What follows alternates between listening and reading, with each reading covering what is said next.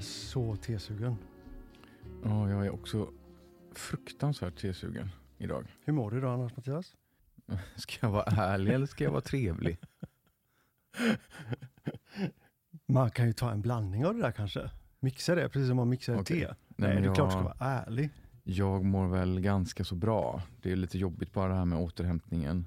Det tar tid med allt som ska i kroppen som ska hitta tillbaka, alla nerver som ska tillbaks. Och sen det där med det sociala tycker jag faktiskt också är lite jobbigt när man börjar träffa folk nu igen och så ska man berätta sin historia för alla som undrar och frågar i all välmening såklart. Det blir lite tröttsamt till slut. Man känner sig som att man bara går runt och pratar om sig själv och sina sjukdomar som man egentligen bara vill lägga bakom sig liksom. Men är det inte lite grann så, för jag ser ju på dig att fortfarande ser det ganska stressande med sms och Instagram och möta folk. För att du jobbar ju faktiskt på din rehabilitering och allt. Jag ser framstegen. Jag fick ett så himla bra sms igår från en nära vän som skrev så här: har verkligheten hunnit ikapp dig eller har du lyckats hålla fast vid dina klokskaper? Den är jobbig. Ja, och då inser man att det var ju det där med de där klokskaperna. Men därför är det så bra, dels med våran podd och dels så tycker jag har ju sagt det till dig förut, du skriver ju så fruktansvärt bra. Att sätta sig kanske en kvart varje dag och bara skriva lite. Och då menar jag inte på Instagram utan faktiskt nästan som en dagbok. Ja, men bara du säger så får jag skrivkramp. För jag tycker inte själv att jag är bra på att skriva. Det är ju du som är bra på att skriva.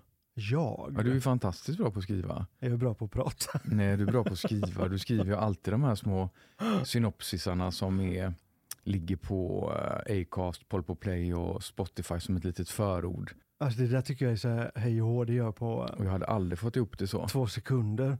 Men du är väldigt bra på att skriva. Men vet du vad? Du är även väldigt bra på att dricka te. Ja, det är någonting jag verkligen har utvecklat till en, inte elitidrott, men jag är i alla fall elit på att dricka te. Men du, är det lite elitistiskt att dricka te?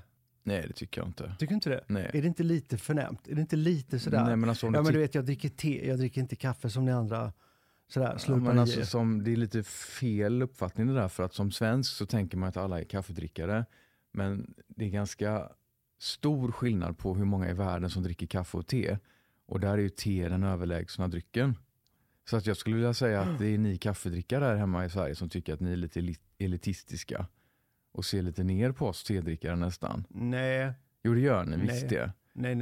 Ja, men alla är så picky med vilken kaffeblandning de ska ha. Om det ska vara liksom, vilken kaffesort. Är det Gevalia, är det Löfbergs, är det Zoega? Eller är det från det där lilla härliga kaffestället där man har egen rostade kaffebönor och så vidare och så vidare. Men själv får man nöja som en tepåse oftast. Jag vet inte hur många gånger jag kommer in och så frågar jag när någon frågar då, ja men vid kaffe? Ja, nej tack, jag tar gärna te om det finns, lägger man ju till då såklart. Jag tittar här i skåpet. Jag tror det finns, det finns något grönt te och så finns det det finns något rött också. Och man bara, men snälla någon, jag är tedrickare. Jag dricker inte grönt te, jag dricker inte rött te. För mig är det liksom nästan inte ens te. Förstår du mig? Jag vet. Har du en vanlig påse med en jävla Earl Grey liksom? Ja. Typ. Och så blir man ju så nästan förvånad glad om någon då på någon restaurang eller café eller vad det tar fram. Ja, men vi har en selektion här. Och så är det de bästa. Ja, men det händer ju nästan aldrig. Det händer alldeles för sällan. Jag vet inte hur många superfina, flotta restauranger jag har varit på som jag har haft god lust att skriva efteråt att det är 10 poäng på i princip allting. Men så ber man om te och så kommer de in med en yellow label från Lipton eller någonting annat. Och man bara tänker, men hur tänkte ni här? Men då är det man kommer till det här. The devil is in the detail. Men det är väl klart. Och då är det då man förstår att alltså, det är så svårt att ta någonting hela vägen. Och missar man på någonting, ja men då får man ta konsekvenserna av det också, att det blir inte 10 poäng. Men då tänker jag så här, du upplever ju inte att du blir sådär superjätteglad och jubel i busken om du är på ett jobb någonstans och du får en kopp kaffe. Men som tedrickare då, så precis som du själv sa där, så förväntas man nästan man blir ju själaglad om det finns liksom ett svart te. För då kommer vi till nästa grej då. Att du säger, åh gud, om ni hade det här teet, det var jättebra. Jag tar gärna med lite kall mjölk i. Vi har havremjölk. Som är oljig, som lägger sig som en sån här. Rapsolja och havre är inte för mig samma sak som mjölk, och framförallt så påverkar det ju smaken på teet. Ja. Väldigt, väldigt mycket. Exakt. Te med havremjölk eller te med lättmjölk, det är 2 helt olika saker. Mm. Fullkomligt. Men du, vi måste landa i det teet vi dricker idag. Ja, ett av våra för favoritte. Det här är så jäkla gott. Men det ligger väl på, vi säger alltid att nu dricker vi vårt favoritte. Så folk börjar väl undra hur många favoritteer har ni? Men det här får man väl ändå säga faktiskt är ett favoritte. Ja, det är det. Ska man säga topp 5 eller topp 3? Topp 3 tycker jag. Berätta nu då. Nej, men det heter Countess Grey. Jag tror vi kan ha pratat om det någon gång förut. Och det är en blandning som görs av Fortnum and Mason i London. Som är ett gigantiskt varuhus, och jag skulle väl för några år sedan ha kallat det för en turistfälla. Endast tills vi faktiskt var där och gav det en chans. Och insåg att, men gud, det här är ju helt fantastiskt det här stället. Och särskilt om man orkar vandra upp i huset till de här våningarna där det helt plötsligt börjar bli lite glest och lite folktomt. Och det ligger tjocka heltäckningsmattor och allt är sådär väldigt noga utplockat. Man tänker nästan så här, hur har de råd att hålla det så här? Ja, det är helt fantastiskt. Men därifrån kommer i alla fall den här teblandningen. Men jag tror att du har historiken bakom det, Patrik, är det inte så? Ja, alltså historiken, jag har ju smaksättningen bakom det. Och det är att det är ett traditionellt svart te som är smaksatt med bergamott, apelsin och lite citron. Så det är väldigt enkelt egentligen. Men det är just den här enkelheten som gör att man känner att det blir alltså det perfekta frukostteet. Men jag tror att det perfekta eftermiddagsteet. Men jag tror att det måste ha att göra också med kvaliteten på alla råvarorna. Både kvaliteten på det svarta teet och förhållandet mellan smakerna som de tillsätter. Absolut. Just att det smakar kvalitet rakt igenom. För jag har ju ofta köpt ett svart te med smaksatt kanske då med citron eller apelsin eller blodapelsin. Och det är väldigt lätt att det blir fränt, eller att den här citrusen tar över för mycket, eller att det är för lamt. Just den här blandningen är liksom, ja, men den smakar kvalitet rakt igenom. Den har liksom mustigheten och härligheten. Ja. Jag kommer faktiskt ihåg första gången vi var där. Då gick du och jag och Eva. Och jag tror att det är 10 år sedan. Och så gick vi med, kom till de här svängdörrarna. Gamla svängdörrar. Och det stod de här då dörrvakterna utanför med hög hatt och röda jackor. Och så kommer man in och så är det, alltså allt är ju så konceptat.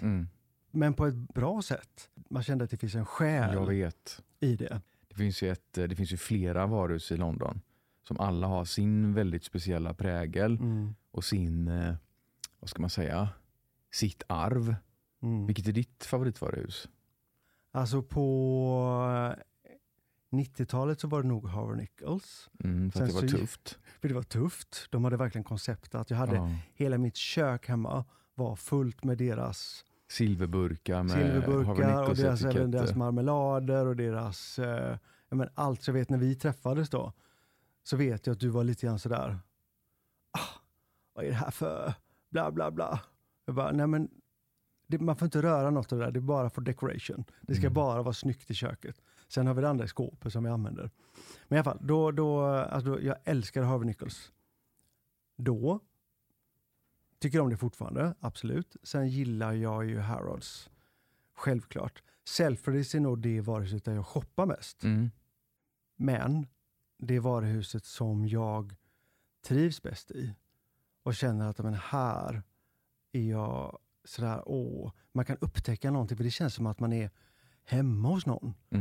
Någon sån här spännande person som har kurerat sitt hem med massa hemliga lådor och kul saker. Och det är faktiskt på Liberties. Men det känns ju inte som ett varuhus. Det känns ju som att komma hem till någon. Hela det huset är ju magiskt.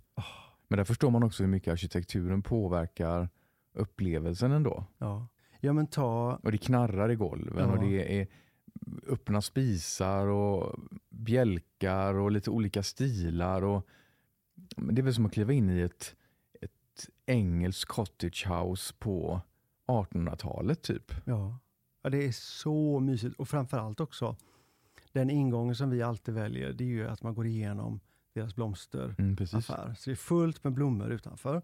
När det är på året så går man ju in och man går in genom en doftvärld och en blomvärld. Och det är 2 små svängdörrar, eller så här snurrdörrar. Men jag skulle precis så det är trångt. Om man krockar med personalen som står där, jämfört då med Sverige där det ska vara sådär jättestort och luftigt och gärna 10 dörrar på rad som öppnas automatiskt. Det blir så opersonligt. Jag vet. Medan här känner man sig unik när man liksom lyckas ta sig igenom då. De kan ju bara ta in en åt gången i den här lilla svängdörren eller vad det är för någonting. Så att redan där är man ju liksom som kund på något sätt hemma. Det känns som att vara hemma hos någon. Och likadant när man går upp då på heminredningen. Säger man heminredning? För vad gammalt det lät. Ja, det lät gammalt. Varför sa du heminredning? Ja, varför sa jag heminredning? Varför sa du inte bara inredning? Interior department. I alla fall. Så känner man, men även där är det kurerat med, men det är lite vintage och det är lite nytt och det är lite pieces som är utplockade. Det blir så häftigt den här krocken mellan det här jättegamla huset och det här vackra, hur ska man säga, gammaldagsa liksom. Och hur de är så progressiva när det kommer till sitt utbud. Och varenda gång man kommer in på deras skönhetsavdelning så är det ju någonting nytt som har öppnat. Jag minns att någon gång så var det liksom, om det var det här med threading som var så inne, att alla skulle tråda sina ögonbryn. Men och du måste berätta. Sin mustasch och tråda liksom bort hår i ansiktet. Och sen nästa år när man var där, men då var det någonting annat. Men du måste berätta. När vi var där en gång. Och det var jag tänkte på Eva. Ja. Så sa du så här, men du, där gör de en sån här trådning. Det är perfekt för dig. Nej, men jag vet inte så. Jo, sätt dig ner, det blir jättesnyggt. Jag kan betala för whatever. Jag vet inte vad du sa, men hon satte sig i alla fall i stolen. Och så började hon tråda. Herregud. Jag var tvungen att gå därifrån. Jag såg ju att det gjorde så ont. Hela hennes mustasch flög på 10 sekunder. Ja, men när hon reste sig därifrån så tror jag det kändes som att hon hade varit en torktumlare eller någonting. Och du stod med ett smile från öra till öra. Ja, men det blev ju vad fint det blev. Det blev jätte... Tårarna forsade, makeupen var kladd i hela ansiktet. Men det var inte ett strå kvar. Nej. Där det inte skulle vara någonting. Nej. Och fort gick det. Men vet du vad, vi måste bara säga det här med deras skyltningar också. Men det där är synonymt för alla varuhusen tycker jag, både i London och New York och Paris, men kanske framför allt i London. Alltså det är helt galet. Alltså kolla Harrods på juletid. Jag älskar det. Eller Harvard Nichols vet jag också gör helt galna skyltningar. Ja, Harvard Nichols är nästan ännu coolare. Men det är så avantgardistiskt. Det finns ju en publik där som faktiskt handlar alla de här kläderna och skorna och väskorna. Och... Om inte annat ser man ju det på bilarna som står utanför med chaufförer som står och väntar. Så förstår man ju att här finns en kund som vi inte har i Sverige. Nej. Och det är samma när man går in på, det är väl framför allt på Harrods. Då man kommer ju alltid in på parfym och makeup. Ja, men det gör man nästan alltid på alla varuhus. Alltid. Och den här liksom doften som bara väller över dig. Men har du tänkt på det också att alltid när man kommer in då på de här varuhusen så är det alltid väldigt trångt. Medan här i Sverige när man kommer in så är det liksom stort och luftigt. Men varför då? Jag vet inte. Det är mycket bättre att det är trångt med en gång. För det gör ju att man känner sig hemma och man blir lite nervös. Och man känner sig lite, när det är lite trängsel, man blir så här lite härligt. Ja, det kan i och för sig också vara väldigt jobbigt, det beror på vilket humör man är på. Men det kan kännas bekvämt. Medan när man går in och ställer sig och det ekar på NKs huvudentré här i Göteborg, Och man liksom inte riktigt vet vart man ska titta, och så känns det nästan som att alla står och tittar på en och undrar, vem är du då? Den känslan är inte heller skön. Nej, och jag tänker också på, alltså varje yta är ju väldigt dyr. Så att man måste ju nyttja varje yta. Varje kvadratmeter är ju liksom... Jag vet en gång på Harrods, jag var på en kurs på Vidal Sassoon. Och så var det en kollega till mig som, det är ju jättemånga år sedan, och det var ju verkligen inte vanligt med annorlunda färger på håret då. Men hon fick en jättecool rosa färg på hela håret. Och hon kände ju sig så cool så att det finns ju inte. Och så gick vi ett gäng på stan och så gick vi på Harrods. Och hon blev inte insläppt. Dörrvakten sa, välkommen madame, ni är välkommen tillbaks när ni inte har så provocerande hårfärg. Oj då. Undrar man får göra så idag? Nej, det där är ju diskriminering. Absolut inte. Jag blev själv chockad. Det här var kanske, det var på tidigt 90-tal. Så att det är ju länge sedan. Ja. Men det är ändå modern tid. Fast man har ju hört massa historier om just Harrods. Men vet att folk har blivit nekade om de har haft slitna jeans. Ja, men vet du vad hon sa då? Nej. Hon var ganska kaxig, så hon sa, men nu, det här går jag inte med på. Det är inte helt ovanligt att ha rosa hår. Nej, men det är för provocerande för våra kunder, tyckte han. Och då sa hon att, men ni säljer ju rosa hårfärg. Ja, det var smart. På varuhuset. Ja, sa han, vi säljer även BH. Han var liksom tränad i... Ja, han var tränad. Så, alltså idag hade det ju inte hänt. Nej. För det hade blivit jättekonstigt. Men det var ändå... Alltså jag blev själv sådär, men vad är grejen liksom? Ja.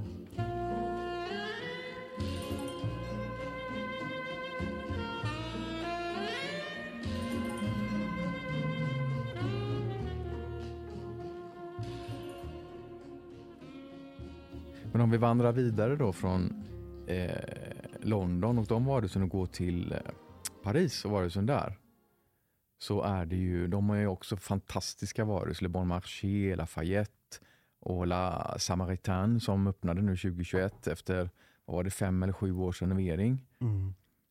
Men det är ändå ganska stor skillnad tycker jag i känsla. Allting det är lite elegantare, det får ta lite mer tid, pulsen är lite lägre. Kanske lite tråkigare. Jag vet inte. Jag skulle vilja säga att jag gillar Paris-varuhusen bättre. Men jag gillar nog London-varuhusen bättre ändå. Ja, men det kan vara så. Ja, jag måste nog säga så. För när jag är inne på Le Bon Marché till exempel, som är... Ja, det är fantastiskt. Det ligger ju på Rive Gauche. Hela den sidan är ju väldigt härlig och det finns så mycket småbutiker. Och man kommer så går man ju förbi Hermes. Eller Hermes. Jättestora i det gamla badhuset. Ja, det var det vi pratade om när vi köpte foundation. Men då kommer vi upp till Le Bon Marché. Och jag vet inte, varje gång vi kommer dit så blir jag sådär, varför ska vi hit? Vad är det jag gillar? Vad är det jag inte gillar? Det handlar aldrig någonting där heller. Det handlar aldrig någonting. Och du ska alltid ner till källaren, till den här herravdelningen. Jag får panik där nere i källaren. Det är jag som får panik. För jag står och väntar och försöker låtsas som att nu ska jag ge Patrik den tiden han behöver. Jag vill inte stressa på honom. Och jag vill inte visa hur fruktansvärt och tråkigt jag tycker det är här. Men alltså, du går ju bara runt i cirklar och det händer liksom ingenting. Men vet du varför jag går runt i cirklar? Nej. För jag hittar inte ut. Nej, så är det ju där. Jag hittar ingenstans där. Och vi hamnar alltid på den här konstiga sportavdelningen med typ sneakers. Och så tänker man, men vi går och kollar på Dries van Noten-avdelningen till exempel. Och så hittar man inte dit. Det är ju en avdelning, det är bara typ ett litet rack som står. Men det är någonting med den platsen. Det är någonting. Det måste, jag är lite sådär också, vad säger man, inte vidskeplig, vi pratade om sist, utan jag är lite inbillad mig i alla fall, känslig. Jag har fått för mig att det är byggt på ett ställe där det inte riktigt stämmer. Du tänker så. Med energier och magnetflöden eller vad det nu kan vara, eller om det är byggt på en gammal kyrkogård, eller det är någonting som gör så att man får panik där. Men om man väl hittar ut från källan och går över på deras matavdelning, där är källan fantastisk. Alltså hela det Le Bon Marchés mat, det är ju ett helt varuhus i sig som börjar i källarplan och sen sträcker sig hela vägen upp. Där kan vara en hel dag. Men det är helt fantastiskt. Ja, det är helt fantastiskt. Men vet du det att Le Bon Marché, det startades ju av ett par på mitten på 1800-talet. Och de var redan då så otroligt framåt i tiden. Alltså det de skapade då var ju det som vi idag kallar för en lifestyle-butik. Och det här var alltså en liten butik från början där man hade typ, vad kallar man det, kolonialvaror, man hade tyg, man hade liksom, man kunde köpa lite av allt möjligt. Men det här paret var så framåt så att man bestämde sig för att man skulle ha fasta priser på allting. Det hade man inte på den tiden, för då kunde man vara lite så här, man kunde pruta lite och det kunde vara lite flytande. Men här hade man fasta priser och man skulle hålla ganska låga priser. För så såg hela varuhuskulturen ut från början. Att det skulle vara liksom lite lägre priser för att man handlade större partier från grossist och bla bla bla. Smart tänkt. När man läser om detta och de beskriver vad de gjorde då, så tänker man, men herregud, det är ju det folk försöker göra idag. Men det här i alla fall utvecklades och växte och växte och växte, och idag så upptar ju Le Bon Marché ett helt kvarter. Det är väl världens äldsta eller världens första varuhus. Alltså jag blir osäker nu, men det kan vara så att det är det. Det kan vara så att fransmännen säger att det är, så kan det också att det är världens första varuhus. Och jag inbillar mig också att det är där världens första rulltrappor installerades. För det Le Bon Marché som är idag, det var ju han Gustave Eiffel och hans arkitektbyrå, vet jag. Ja just det, precis, men det vet jag. Precis som på La Samaritaine, som också är ett stort varuhus. Just det. De var inblandade i liksom hela konstruktionen. Det är därför när du kommer in på Le Bon Marché så ser du ju liksom inga bärande väggar någonstans. Utan allting är upphängt på någon form av metallkonstruktion. Det var väldigt viktigt för dem när man byggde detta, att det skulle släppa in mycket ljus och det skulle vara rymd och det skulle vara luftigt. Och det är där de idag har placerat skönhetsavdelningen. Just det. Som är helt fantastisk. Ja, det är det.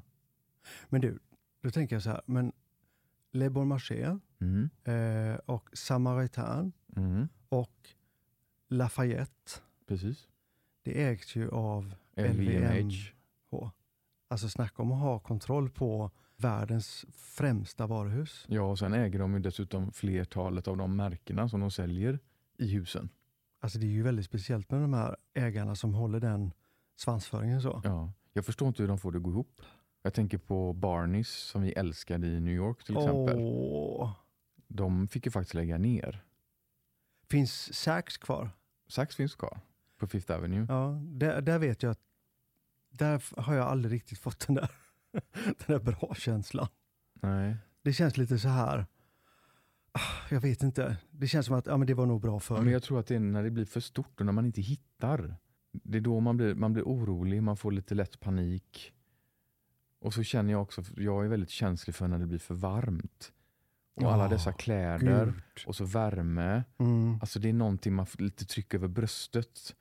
Det är därför det är så otroligt viktigt med miljön runt. I alla fall för mig. Det är helt sant. Herravdelningen på Barneys var ju liksom på våning typ 2 eller 3. Så att man var ju inte nedtryckt i en källare som man alltid i princip är när man ska köpa herrkläder. Exakt. Framförallt när man är på till exempel då Harvey Nichols eller på Le Bon Marché som vi pratade om, där det är i källaren och det är lite lägre tak och det är lite mörkare och det är fruktansvärt. Det var det man gillade med Barneys, att man var liksom en bit upp och det var liksom rymd och det var luft. Kommer du ihåg när vi var där och vi visste ju inte att det skulle stänga? Nej, jag kommer ihåg när vi var där sista gången. Ja, och både du och jag sa, men herregud, vad är det för rea de har? Jag kommer ihåg, var det inte då det var ett helt våningsplan som var ett reaplan? Jo. Och det var så mycket varor, så mycket kläder, så mycket skor. Har du någon gång varit så där överlycklig över något reafynd? Det har jag säkert kanske varit. Fast det vet jag. Du har köpt 2 par skor. Ett par på Le Bon Marché faktiskt. Ja, just det. Ett par YSL boots. Just det. Du hade varit och tittat på dem. Och sen kom ner dit och så stod de där i rätt storlek och allting. Och då är man dum om man inte köper dem. Jo, men det var helt galet. Det var helt galet. Men det var ett reafynd. Det får man ju säga. Men jag tror faktiskt att 90% av det som jag har köpt på en rea har liksom inte varit några bra köp ändå. Nej. För det är saker som jag aldrig hade köpt till fullpris. Nej, och varför ska man då köpa det på rea? Ja, men exakt. För att man tror att man kanske kan... Det laddas med någon energi som inte är 100%. Däremot Vi måste skilja på rea och att man får ett väldigt bra erbjudande. Mm. Fast i det är dagens något helt samhälle, annat. Patrik, så känns det nästan omodernt att ens säga rea. För att det är ju rea hela tiden överallt. Visst är det hemskt? Du börjar en liten Google-sökning så har du hittat det du vill ha till ett fantastiskt pris. Ja, och jag såg Klarna har ju till och med startat med i deras app.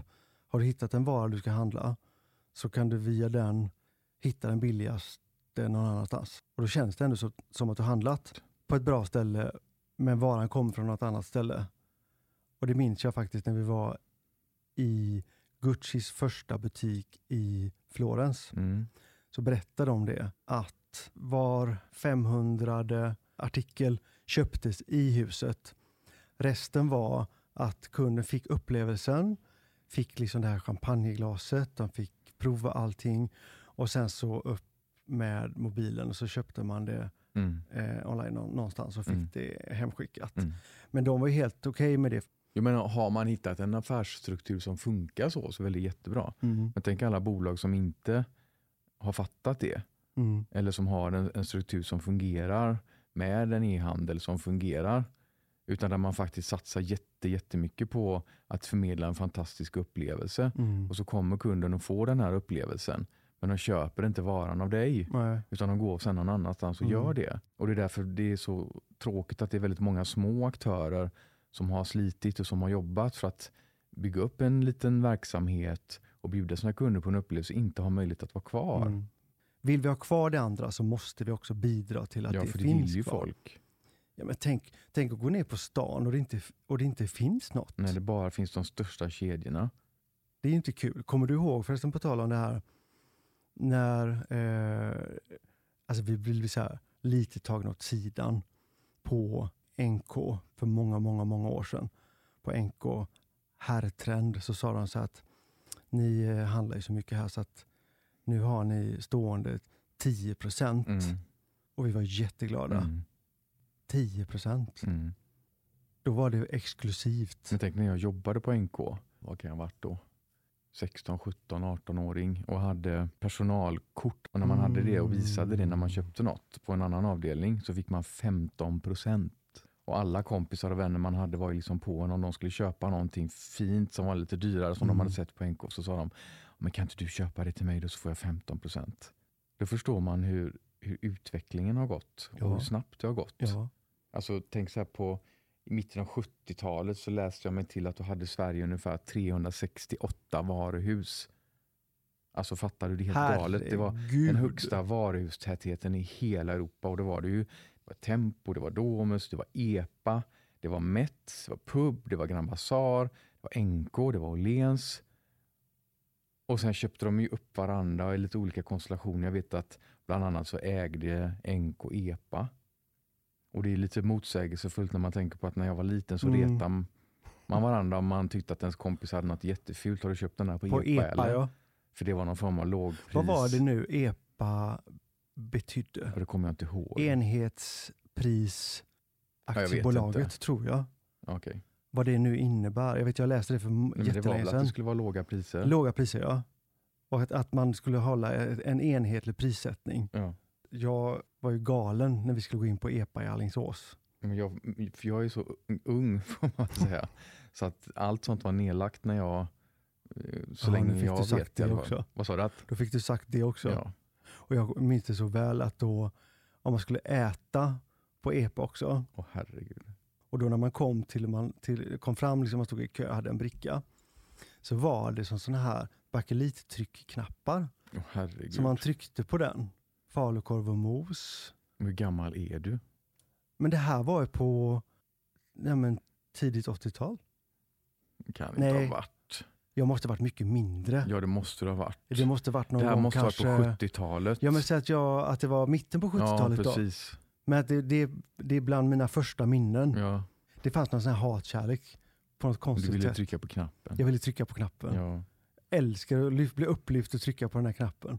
Och så stod någon sån här tant bakom disken sen och ställde fram grejerna. Kommer du ihåg när vi var i Hongkong? Där tror jag har haft den bästa varuhusupplevelsen ändå. Man hängde av sig en garderob. Och sen så åt vi lunch på en italiensk restaurang högst upp som var helt otrolig. Ja. Och sen så var ju alltså hela varuhuset var Men det var inget varuhus, det var ett fantastiskt. shoppingkomplex. Och sen i det enorma komplexet så fanns det ett varuhus som heter Lane Crawford. Det älskade vi. Men sen i det här komplexet så fanns ju allt från Chanel till Gucci. Alla hade ju sina flagship också. Och det var rent, snyggt, dofta gott och man gick till sin garderob och hängde av sig. Där var vi även och åt en tårta. Kommer du ihåg det? Nej, jo, kanske. Det var de mest fantastiska tårtor jag sett i hela mitt liv. Men det var ju där folk vaskade tårtor. Ja, då fick vi så höra det. Konstigt. Det kom in damer som kom in själva och beställde en hel tårta. Och så tog de bara en liten tårtbit och sen slängde de resten. Och det skulle på något sätt vara då som att vaska champagne, fast här vaskar man tårtor. Alltså konstiga beteenden. Konstiga beteenden, ja. Jag blir arg på sånt där. Jag blir vansinnig på sånt där. Tramserier. Tramserier, ja. Men apropå tramserier så tänker jag på det här med NK. Jag har ju själv jobbat på NK och tyvärr så började jag jobba på NK precis när man hade gjort om det från ett varuhus till en galleria. Just det. Och det är ju faktiskt en ganska stor skillnad på ett varuhus och en galleria. För ett varuhus så kan du plocka varor på vilken avdelning du vill utan att betala den på just den avdelning. Så du kan ju samla på dig varor och sen betala det i vilken kassa som helst egentligen. Exakt. Men en galleria är ju en galleria och det ägs ju varje enskild liten butik så att säga av en butiksägare. Därför är ju faktiskt inte NK ett varuhus längre. Och det har inte varit det sedan 90-talet. Jag tycker det är så tråkigt. För jag gillar idén om NK och jag vill gilla tanken på att det är ett varuhus. Men det är ju faktiskt inte det. Nej. Och därför är det väldigt svårt att få den där känslan som man vill få. Ja, för man vill gå runt och plocka. Precis som vi pratade om på Harvey Nichols eller på Le Bon Marché. Men man gör ju faktiskt det på Åhléns. Jag vet. Åhléns är ju Sveriges, tror jag, enda varuhus, va? Jag kan inte komma på något annat varuhus i Sverige där man kan göra så. Nej, det är nog bara Åhléns det. Och det är liksom inga gränser mellan de olika avdelningarna utan allt har ett flow. Och det byggs ihop på ett annat sätt. Exakt. Ska vi berätta lite hemlisar? Ja. Att vi faktiskt håller på och kanske eventuellt ska öppna en egen så här liten avdelning på Åhléns City i Stockholm och Åhléns City i Göteborg. Ja. Så att vi kommer visa hela Lernberg Staffsings nya värld och vårt universum och hur vi kommer se ut. Vi satt faktiskt i morse senast och hade diskussion med vår designer som har byggt hela den världen.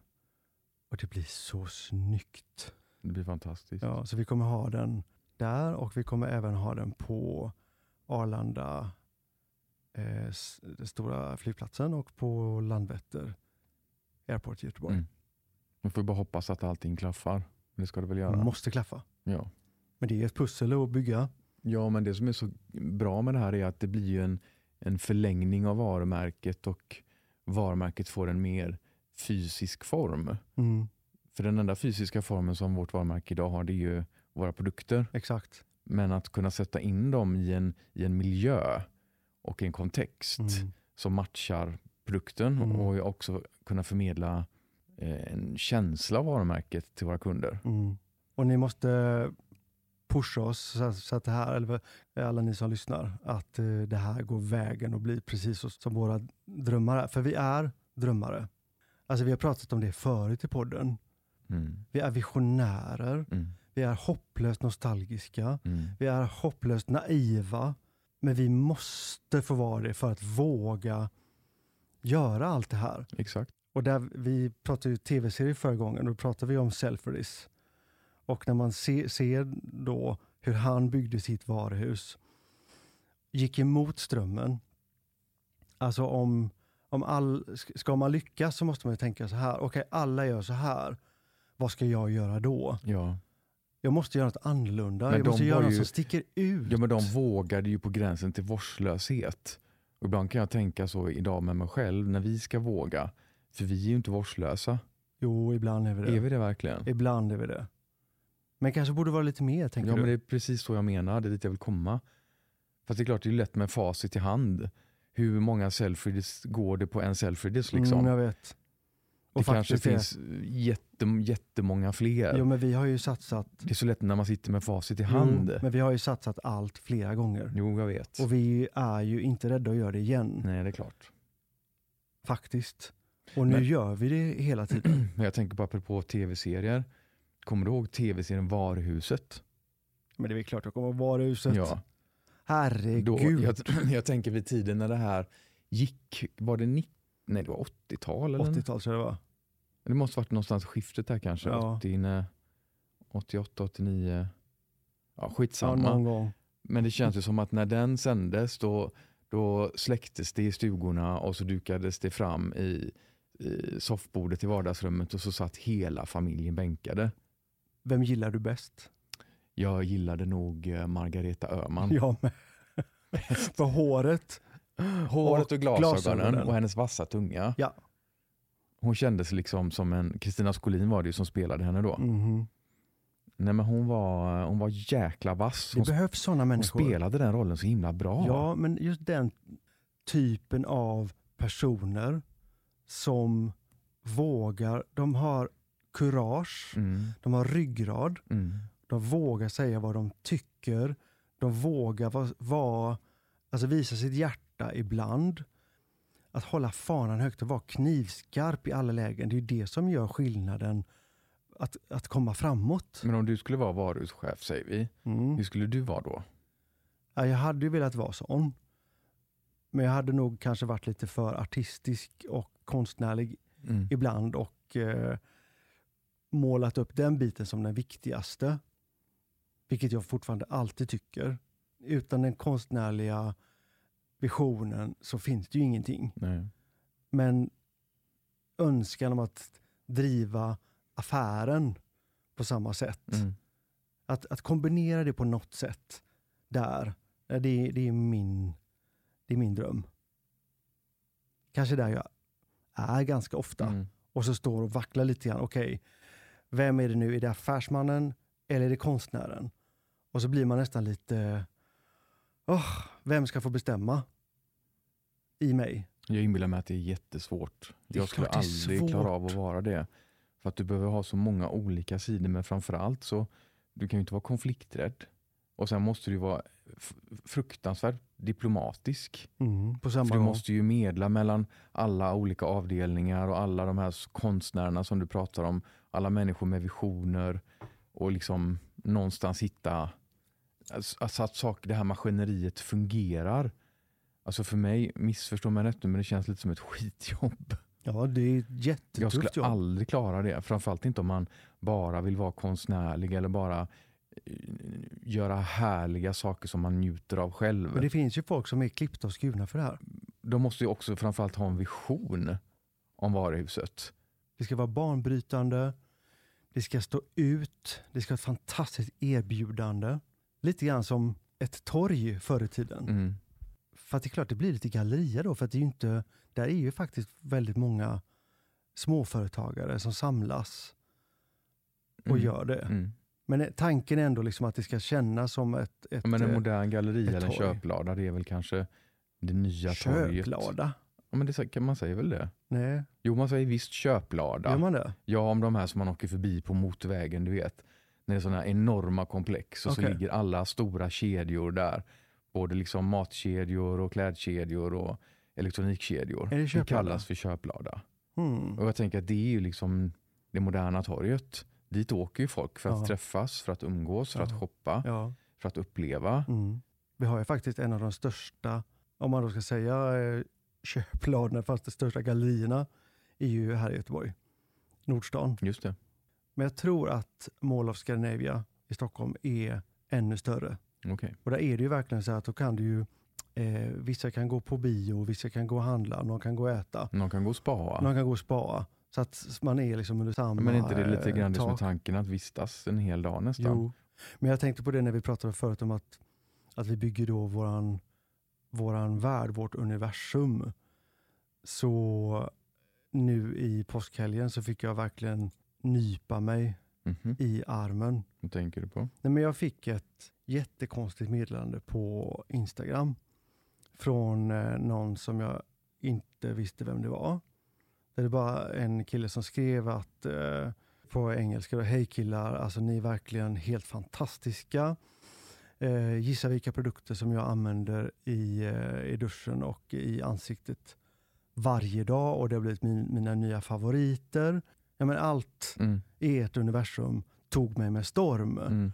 Och jag skulle gärna vilja komma till Sverige och göra en exclusive med er och ert varumärke. Och framför allt i och med att ni har startat ett magasin också. Och då han vet ju inte att vi har en podd. För han skrev ju det här från New York. Och han är journalist för Forbes. Och då såg vi nu då att han har gjort ett reportage om oss i Forbes. Ja. Han har valt ut 7 skandinaviska skönhetsvarumärken. Det är galet. Och skrivit om oss på ett sätt som jag blir helt sådär, men herregud. Och nu vill han komma till Sverige och göra en exclusive. Ett större reportage om oss. Hoppas det blir av. Det är klart det blir av.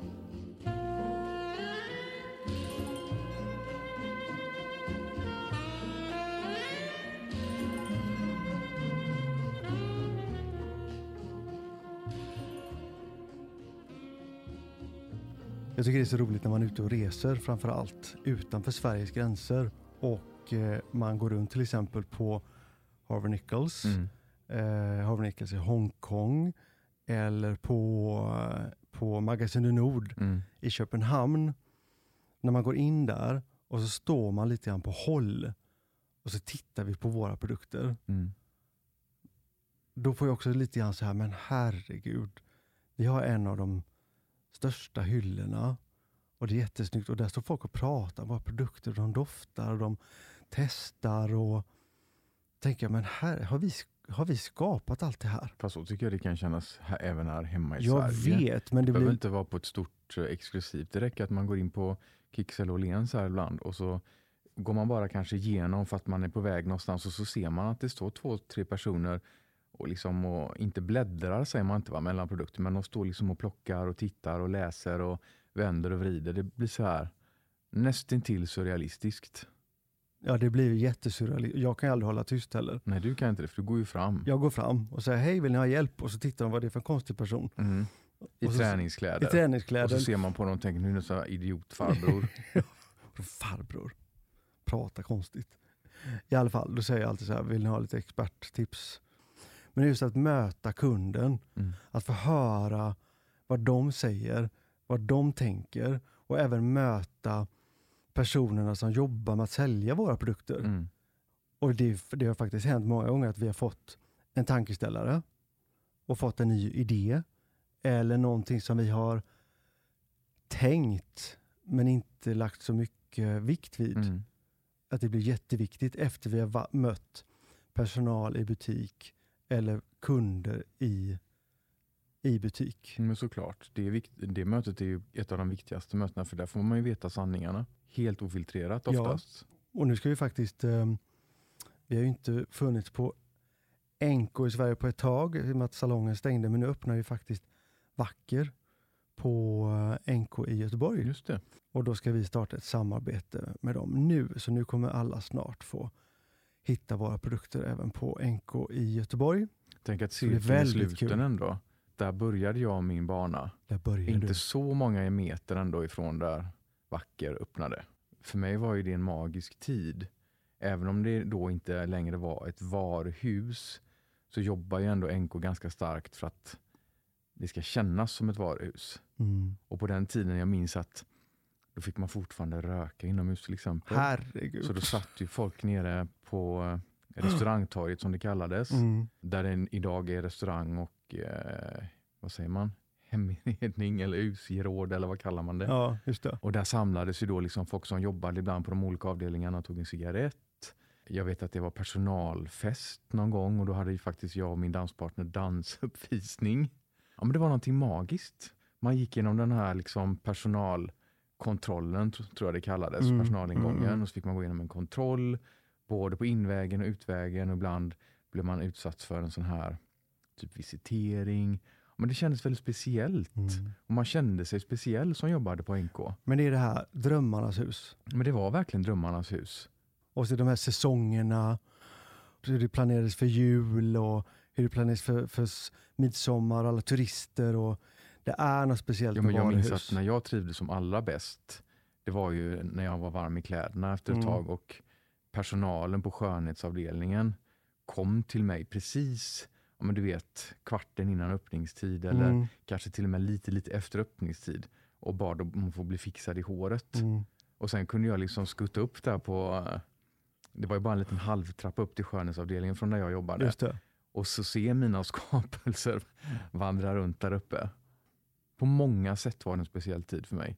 Jag är väldigt tacksam faktiskt till Lennart Andersson att han släppte in mig där. Tänk vad viktigt det är att hjälpa unga personer. Alltså över tröskeln in i att hjälpa dem och världen. Förstå dem och se dem och förstå vad de behöver. Att lyssna, att vara empatisk. Exakt. Jag tycker det var ganska fint och väldigt bra avslut på den här episoden tycker jag. Cirkeln är sluten. Ja, den är verkligen sluten. Nu ska jag faktiskt, jag har druckit alls för lite te. Jag har ju glömt dricka te. Jag ska dricka massor med te nu. Jag ska välja, så ska jag äta ett wienerbröd som står här på faten också. Ja. Det ska bli väldigt, väldigt gott. Tar jag det efter så inte frasa för mycket. Tack så jättemycket för att ni har lyssnat på Beauty Distilled idag som har handlat om vår känsla och våra tankar om drömmarnas hus, alltså varuhus och handel och hur viktigt det är med kulturen runt det. Och för er som vill lära känna oss lite mer kan ni gå in på Lernberger Stavsing, Patrik Lernberger eller Mattias Stavsing på Instagram.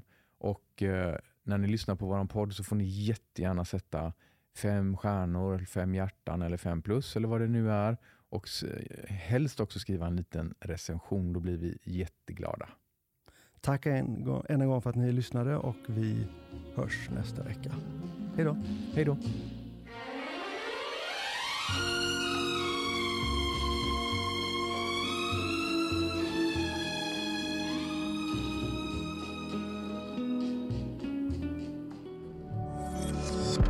Thank you for listening to this Polpo original. You've been amazing.